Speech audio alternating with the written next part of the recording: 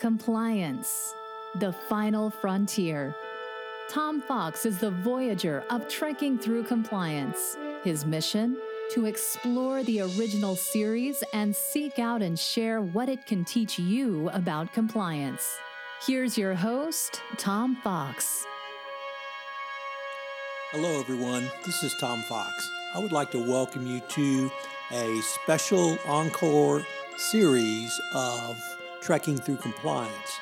This series will focus on the 2020 television show Picard. In this series, I'm joined by Megan Doherty. Megan is co-founder and partner at One Stone Creative, a podcast production firm. Megan is a Star Trek aficionado, although a Voyager Star Trek aficionado. And as all of you listeners know, I'm an original series aficionado. Nevertheless, we both love Jean-Luc Picard, and we are going to explore the lessons learned and the shows and our love for Star Trek in the context of Picard. So sit back and enjoy this special presentation from Trekking Through Compliance. Hello, everyone. This is Tom Fox back again with Megan Doherty for yet another episode of Trekking Through Compliance, where we're taking a look at Picard, the television series. Today, we are at episode 7, Nepenthe. Megan, first of all, welcome.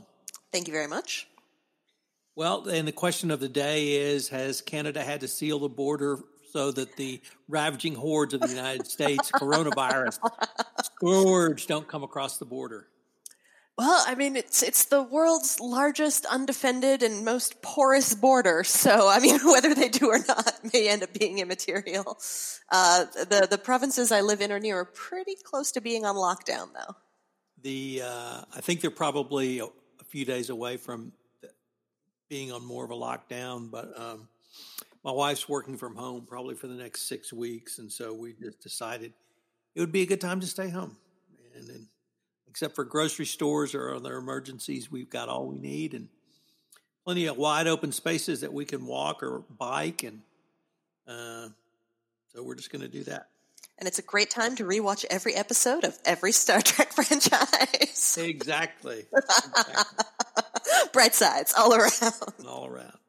A flashback reveals that Commodore O mind melded with Jurati to convince her of the danger of synthetic life and then had her ingest a tracking device.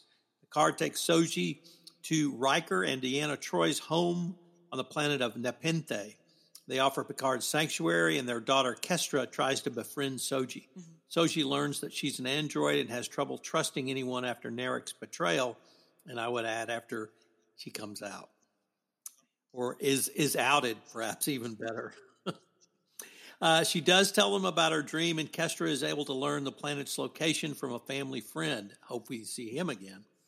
Kestra convinces Soji to trust Picard, a hard task. Meanwhile, Narissa kills Hugh and other ex-Borg, but before dying, Hugh tells Elnor that he needs a former Borg to activate the Queen's cell and take control of the artifact. Elnor uses an SOS beacon. Seven left Picard to call for help. La Serena's crew tries to get to Nepenthe, but they are being chased by Narek, who is following the tracker, which is inside Jurati. Feeling guilty, Jurati uses a neurotoxin to put herself into a coma to disable the tracker. La Serena eventually reaches Nepenthe and picks up Picard and Soji. Having read that again, that doesn't even begin to scratch the surface of what was going on in this one. So let me just start. I really want to know, how did you feel when you saw Troy and/or Riker? Oh, my heart. It felt really good. It was so nice to see them. I think there may have been squealing, probably not to the level of when 7 of 9 reappeared. But it was, I don't know, this whole series has a lot of the nostalgia, feeling like, oh yeah, okay, I'm back home with my friends again. I thought it was really lovely. What was your experience of it? So I was surprised when I first saw Troy. It was like, oh, cool, that's Troy. When I saw Riker, I was really emotionally moved by that. But The other thing, though, was it seemed to me not only, and of course he is a very different Riker now, but their relationship was very different. And it was no longer Captain Number One, Master Commander, or whatever that hierarchy may have been. It was almost as if the student had become the teacher in many ways, but they were at the very least equal. And, yeah, that's true. And, part of that was being in his home. And part of it, I'd also had not fully appreciated the height difference between the two. And he seemed to tower over Picard. Riker did. And I really, this episode, I really felt like Picard showed his age. And there was a scene where Soji hit him, which I think demonstrated that a little bit. But it seemed that the student had become the master here. And Riker was quick-witted. He was able to make deductions that took some of us a little bit longer to make. That was a great part, though. That was really good. Yeah. And you kind of wondered, or at least I wondered, if he is still that sharp, why is he not on active duty with Starfleet? But anyway, it really was emotional, and it was so cool. I'm not sure I guess I knew they were in there, but still, when I saw them the first time, particularly Riker, and because he had such a close relationship with Picard, maybe if Beverly Crusher had been there, it would have been the same, because she probably had the closest relationship to Picard of anyone on the Enterprise, but it was still wonderful as well. Now let me take it in a little bit different direction. In this one, I did feel a little sadness, which was on the death of Hugh. Oh, my God. Yeah. And did he have to die? Did his death, did it have larger symbolism of all the Borg to die? Why him? Although it turns out thousands of Borgs die, and some fairly gruesome methods from the Romulans. But do you think, as a plot device, he had to die? No, it kind of. I mean, it was heartbreaking because he was such a charming and emotionally driven character, and it kind of felt at the beginning of the series like Narissa the Romulan was like cartoonishly evil, and then like that character from the Cloud Planet. Every name has escaped me at the moment. But just like the cartoonish evil that the bad guys have deployed, that kind of felt like it was in line with that rather than a really moving plot device. I mean, I guess, on the surface, obviously, Hugh had to die so that Elnor would be challenged to find his way off the Borg cube or possibly destroy it alone. But ouch. Like, that was... He'd been working so hard and he'd achieved so much. That's what I thought. He had gone so far, both in his own personal journey and his professional journey, to really had made it his life's mission to help the former Borgs, XBs, and I just was really sad to see him go. That character actually had more impact on me than I had originally thought. And I guess it was kind of implied that all of the XBs on the cube were eliminated, because if that was like the lost cause of trying to take control from the Romulans was having an XB, I kind of took from that it might mean that they were all gone, which is also pretty grotesque. So what did you think about Kestra? What a great character. What a great kid. I really enjoyed her. So is that what you were, kind of the smartest girl in the class, perkiest, and, you just had all of this energy, and there wasn't anybody who could keep up with you? Not me personally. I've got at least one cousin who was a lot like that. I was more on the definitely imagining, but always imagining like I lived in the past. And like, let's pretend to be a farmer kind of thing. But no, I thought she was really sweet and really smart. And it was really cool to have a child interacting with Soji. because I think that really allowed it was easier for Soji to trust a child. Probably because there have been fewer children in her life, and so less of a context for children being horrible and lying to her and torturing her. Kids are more innocent. So she was able to trust Kestra, I think, in a way that she couldn't trust the Rikers or Picard or anyone else.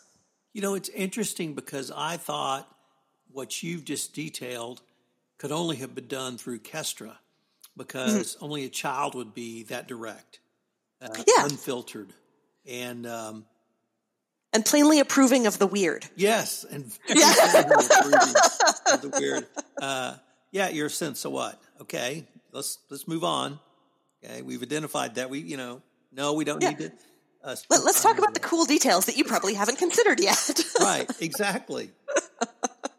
But she, I really like the scene where within 60 seconds she communicates with a family friend. Obviously, an old codger who figures out what planet Soji was from. I thought that was extraordinarily cool. Mm-hmm. I hope we get to meet that character in the next episode. I sure hope so. Captain Crandall, because he sounds really cool.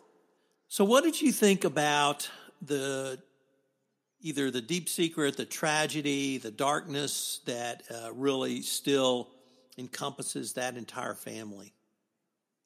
Oh, the death of Thaddeus. Right. That was I think that's probably would be my guess as to why Riker wasn't really part of active Starfleet anymore, because after they came to Nepenthe, to try and heal the kid, I imagine he wouldn't go back after that.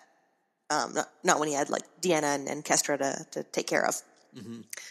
And it was kind of a heartbreaking revelation that a positronic matrix could have cured him like easily and simply. Right. But they weren't on the table anymore. So that, plot wise, I'm not sure why, but maybe it was just in there for the emotional impact, because it was really hard to watch. It was interesting because Deanna was very concerned about Kestra, and Kestra's just incredibly deep-seated grief, and that she was only overcoming it a little bit every day. I thought that was Deanna talking about herself. I thought she was projecting that on her daughter as a way to try to be an adult, and it was Deanna who is still in the darkness, who is still in the grief, and that cloud is over her. And when something like that happens, it's really my experience has been that it just at some point it lifts, but you don't know when, you don't know how. You kind of go through the motions until it does lift, but it does. And when it lifts, it lifts. But it seemed to me that this had happened some years ago, and that Deanna was still grieving and still in a very dark place. I can only imagine. I mean, I've got no real understanding of what that would feel like. I mean, I can only imagine like losing a child, especially when could have been saved. It was pretty dark. I loved. She's still really present for others, even feeling this though, right? And she connected immediately with Soji. I loved when she dressed down Picard for being a jerk. That was an awesome moment. She was like, some real truths were coming out there. She's like, no, you're really not having any empathy whatsoever to this actual person. You're not treating this person very well, and maybe you should do a better job at that. And I thought that was really interesting, because Picard's on this mission to help Soji. But he is kind of being a dick about it, if you'll forgive the language. He's expecting a lot from her. Oh, I'm sorry. Well, there goes our PG rating for this podcast. Oh, no, I just made it explicit. What a rookie mistake. I have to change my megaphone rating now.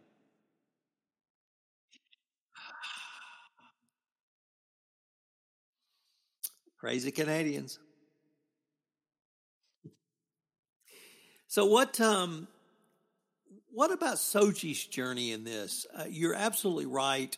Picard was being a jerk, and Soji called him out for it, as did Kestra, and frankly, Troy and Riker as well. But Soji, it just seemed, within the space of about 15 minutes, if we go back to the end of the prior episode and into this one, like, nope, you're not human, you're synth. Let's keep moving. get on with it. No big deal. This guy you thought you were in love with turned out to be a Romulan spy, but don't worry. We're headed to your home planet. Yeah, can't hurt you anymore. And it just seemed like there was a whole lot there that we could have seen her process if we'd had an episode or two to do so. But that just seemed to me to just fly by. And I guess they had to do that, but she seemed to be really going through a lot. It also could have been an effort to make her seem less human. Now that it's kind of out there that she's a synth, that kind of like hyper-fast emotional processing or lack of need for processing could be part of the "hi, I'm a synth" signaling. So what did you think about the great, and you referenced it earlier, the great scene between Riker and Picard where Riker synthesizes the entire plot line over the course of cutting a tomato to put it on his pizza and then putting the pizza in his oven for cooking. Memories of Riker, like he was always sharp and witty, right? And so seeing him kind of just pick up on everything that quickly, it was delightful. Right. From here's an old friend that I'm seeing be awesome again. And it maybe also he is kind of he's firing quicker than Picard is. He's synthesizing what's going on, and kind of taking the pressure of revealing it off of Picard as well, which is kind of a kindness. Because Picard wants to deal with everything himself, is the best captain of all time, blah, blah, blah. And Riker's just like, no, you're in trouble. Here's what I know about your trouble. And now we're going to help you. So stop being whiny, stop being noble. What was your take? Once again, we had some fabulously choreographed fight scenes. This time we had Elnor and Narissa pairing off. And I was really intrigued when she put her gun down back in its what we would call a holster, and she fought hand to hand with Elnor. Now she didn't defeat him; she killed Hugh so that she could escape. But it was still a fabulous fight scene. What were your thoughts? I thought it was kind of funny that it seemed like Elnor had never really considered the possibility of a firearm. Maybe that's outside of his. He's just like, oh wait, guns are a thing. Better. Right. I don't know. Maybe she wanted the challenge. Maybe she'd heard of the Order of Nuns and was just like, oh, awesome, my chance to fight one. Well, that's what I thought it was. She realized, although obviously male, he represented that order, and they are death enemies. And she wanted to best him in hand-to-hand combat, literally. That probably does wonders for your street cred in the Tal Shiar. If you... Probably so. We only saw Narek in just a couple of scenes, and he is following via the tracker device. I really thought the way he was portrayed, and these are like 15 seconds maybe 30 seconds max, but I really got the feeling that he may even be more snarky than I had thought he was, because he just had that kind of look about him. Did you get any sense one way or the other in those short scenes? I think I kind of glossed over what was going on with him because I was so distracted by what was happening with Agnes and Raffi, which, I didn't pick up a lot from Narek on this one. Early on, we saw the scene where Commander O mind melds with Jurati, and I have to say I was very confused by that because I thought only Vulcans could mind meld. So is that? See, I thought O was a Vulcan. See, I thought she was a Romulan masking, portraying herself as a Vulcan. And that's how she got in. Okay, yes. Must maybe a real Vulcan. Well, either she's a real Vulcan and we're in real trouble, or the Romulans have power of mind meld, and then we're in trouble for that as well. So, but throughout, I was trying to think back in any of the series, previous series, I don't recall a Romulan ever mind melding, although, as we do know, they're distant cousins. Yeah, it's kind of hard to tell them apart now that the Romulans have had their makeover in this series. It used to be a lot easier to figure out who was who. I thought it was nice to finally get a little more information about what was going on and kind of what. I mean, I don't think we were really kind of given much about what she actually saw, but it obviously was very impactful. And the tracking device, that scene where she was chewing the tracking device, that was really viscerally uncomfortable. Did that make you feel really weird? Like, I was watching that and I was just like, oh, yeah, I can feel that in my bones. That feels bad.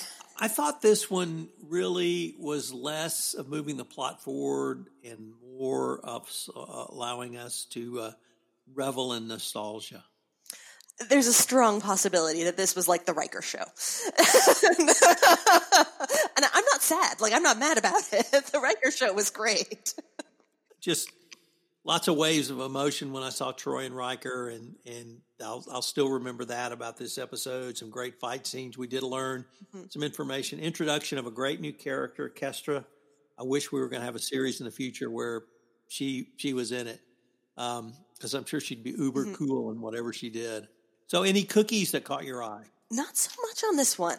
Not so much. The heart, the diatonium heart was kind of fun, because I think that was from a TNG episode where that was inserted, and also just implies some really cool medical tech, which is always interesting from Star Trek. Yeah, this one to me just seemed like the cookies were right up front, and yeah, the cookies were the Rikers. That was what they were giving us. Do we really need more than that? Probably not so much.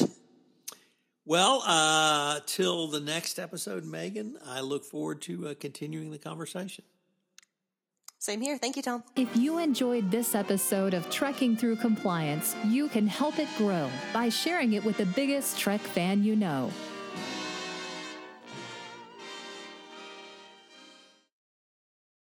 This podcast is a part of the C-Suite Radio Network.